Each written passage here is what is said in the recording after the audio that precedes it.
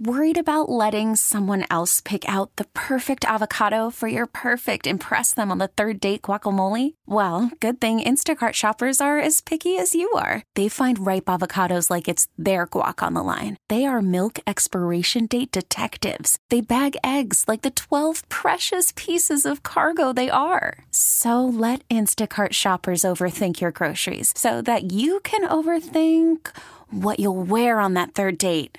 Download the Instacart app to get free delivery on your first 3 orders while supplies last. Minimum $10 per order. Additional terms apply. This episode is brought to you by Progressive Insurance. Whether you love true crime or comedy, celebrity interviews or news, you call the shots on what's in your podcast queue. And guess what? Now you can call them on your auto insurance too with the Name Your Price tool from Progressive. It works just the way it sounds. You tell Progressive how much you want to pay for car insurance, and they'll show you coverage options that fit your budget. Get your quote today at Progressive.com to join the over 28 million drivers who trust Progressive. Progressive Casualty Insurance Company and Affiliates. Price and coverage match limited by state law. Dan Quinn, their defensive coordinator in this case, does a phenomenal job of moving him around. It's a little bit like Lawrence Taylor, right? You think he's a defensive lineman one play, and then next play lines up as a off-the-ball linebacker, and next play lines up as an on-the-ball linebacker. And just very unique in terms of his talent. This team is very talented. They have some different players, as you mentioned, with CD in this case, with that number 11, Parsons, and what he can do.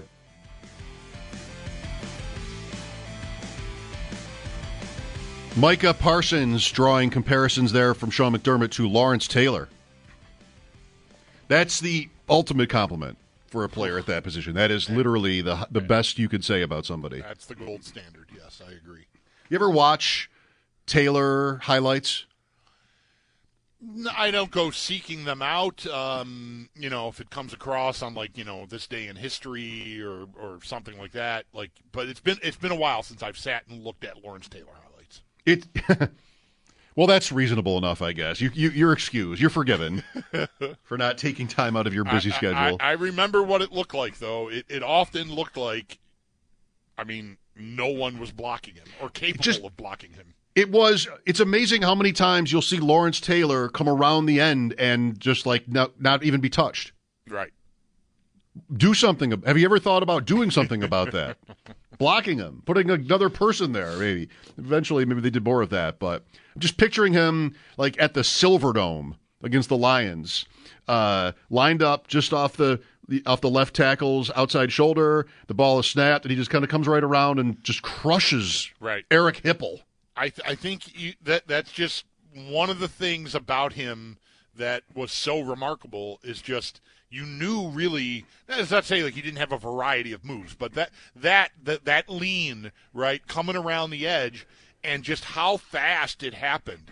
I think would just if the left tackle is even now all the rage it seems like with tackles on both sides is they're allowed to move that foot before the ball is snapped, right? They're timing it and they're moving a little. If you're just a that much late getting off the ball with him coming on you, that's how those plays end up looking like no one's blocking him.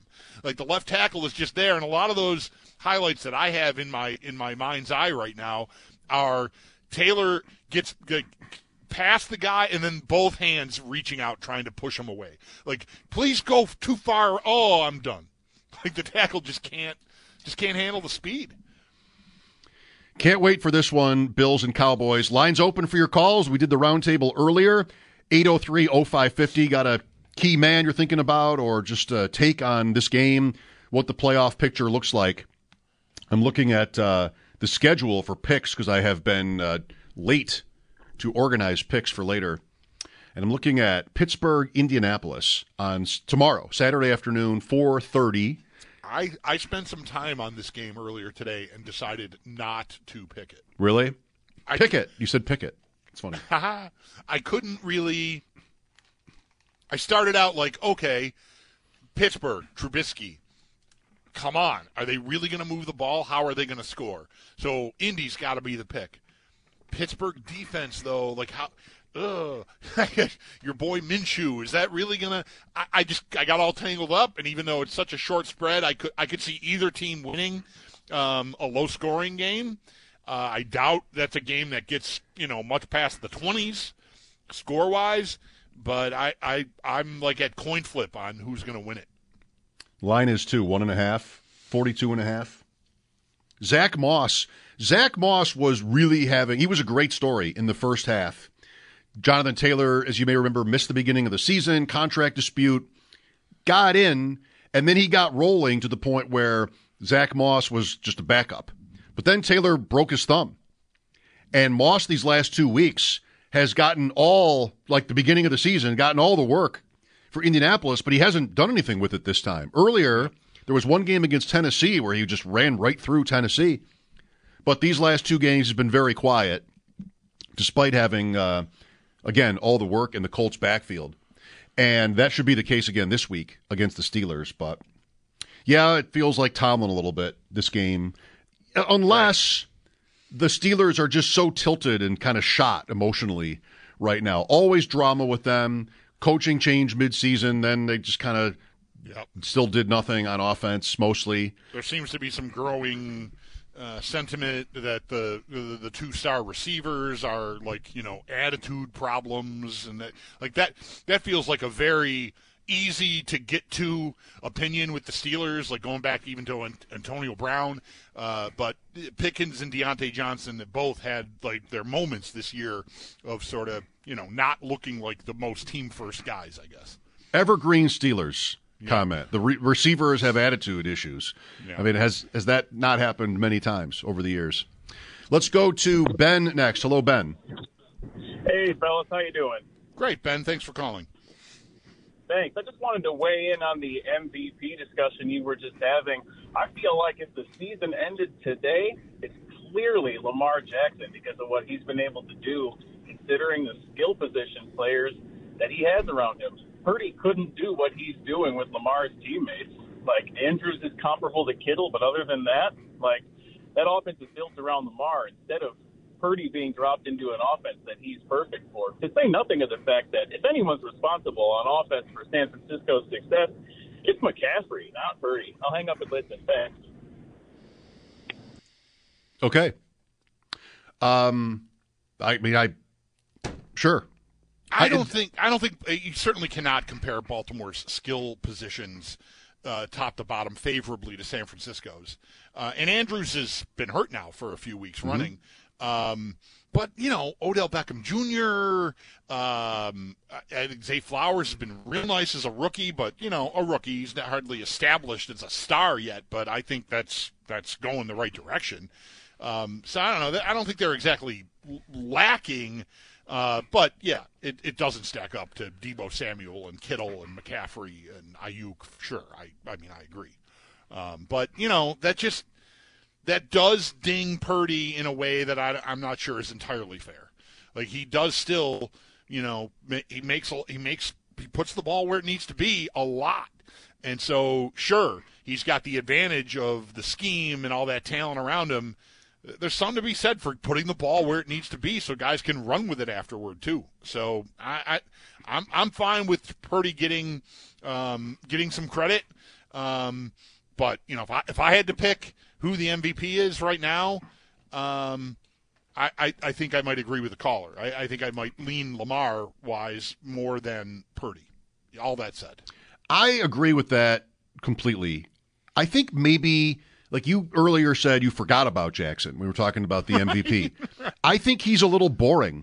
And I think what's happened this year, I mean, he's not boring to watch, just boring in sort of the consistency. His team is always good. And what has happened this year with the Ravens, the narrative stuff on the Ravens, is this year was supposed to be, okay, now we're really going to throw the ball. And they signed, they're giving Beckham $15 million. Flowers first-round pick. Andrews, yes, got hurt, but so good and steady. And even after that, like Aguilar and Bateman, like there's no excuse anymore for the Ravens to not have a good passing game. And it's fine, but it's maybe been said like it still hasn't really taken off. Last week was a good week. And you know what else with Jackson? He does not have, when he won the MVP in 2019, you had almost on a weekly basis electrifying highlights. Right. Like you can't believe like you're seeing him make the moves he made. A little bit like the Lawrence Taylor conversation where he looks like he's just on a different gear than everybody else, and he's accelerating while he's turning and just all these crazy things. And he does not have hardly any of that this year. This is not a criticism. I'm an apologist for Jackson. I've been called that, and I accept it because I just love this player. But you're not seeing – I watch him closely, and this is last year too, where he doesn't want to go as often as he used to. In that first year, you know how this works. Like this is Justin Fields now, where the coaches are trying to – Allen in a way, coaches are trying to keep you in the pocket so you can sort of play the position – quote the right way or the traditional way. And Jackson has missed a lot of time. You can understand that team even more so than the Bills, wanting him to be more careful and protect himself because it's not always been injury, but there's been some of that. I mean, last year stands out in that way. So, that's a guy, not that he's been hurt running, but we know how it works. Right. Both the big injuries he's had were not on running right. plays. Like once in the pocket against Denver last year and then once scrambling to the right against the Browns. So not this year yet. He did have his regular moment on the injury report last week with illness. I mean, nobody's on the injury report more often for being sick over the years than Jackson. He leads them in rushing. They are a great, super efficient running team, and he is their leading rusher this year. So I think maybe there's a little bit less of the spectacular. I do think he's good enough, and they've won enough where he could sort of back into the award, though, if they get the 1 seed. They probably have to get the 1 seed, but I think they're the favorite to do it. Then I think you can win it. Purdy has a bad day. Eagles win the NFC East, so Dallas doesn't. Yeah, Purdy has the least margin for error of any candidate for that award because even people who might want to back him are going to fall prey to and you saw this in the middle of the season when they were dinged up and they lost a couple games and he was forcing balls over the middle. Like I even said at one point, like the interceptions he's throwing, it was like a couple weeks in a row, sort of look like the same play.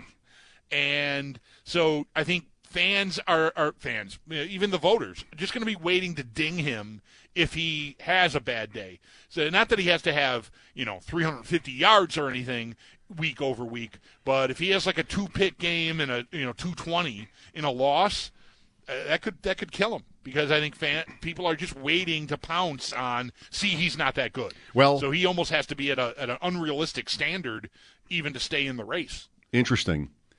We've had so many of these games late in the season, Bills, Chiefs, Cowboys, Eagles, Bills, Cowboys, where maybe even if you consider Tua, Cowboys, Dolphins next week, Dolphins, Bills eventually, head-to-head. And next week is Baltimore at San Francisco on Monday night, Christmas night. So here could be Allen versus Prescott. Maybe the winner is in line to win the MVP. Jackson versus Purdy is that too next week. Mike Shope and the Bulldog talking Bills here, Football Friday, and Ravens and MVP stuff. Join us at 803-0550 if you'd like. We'll have our pick segment coming up just after 6. This is WGR. This episode is brought to you by Progressive Insurance. Whether you love true crime or comedy, celebrity interviews or news, you call the shots on what's in your podcast queue. And guess what? Now you can call them on your auto insurance too with the Name Your Price tool from Progressive. It works just the way it sounds. You tell Progressive how much you want to pay for car insurance, and they'll show you coverage options that fit your budget. Get your quote today at Progressive.com to join the over 28 million drivers who trust Progressive. Progressive Casualty Insurance Company and Affiliates. Price and coverage match limited by state law. Hey everyone, Boomer Esiason here. The NFL Draft is behind us and your favorite team is now gearing up for week number 1. The free Odyssey app puts you right in the middle of the pro football conversation with the biggest sports radio stations from across the country. The local voices who know your team the best, giving you their unfiltered takes on the current state of your squad. It's always football season right here on the free Odyssey app. You could spend the weekend doing the same old whatever, or you could conquer the weekend in the all-new Hyundai Santa Fe. Visit HyundaiUSA.com for more details. Hyundai, there's joy in every journey.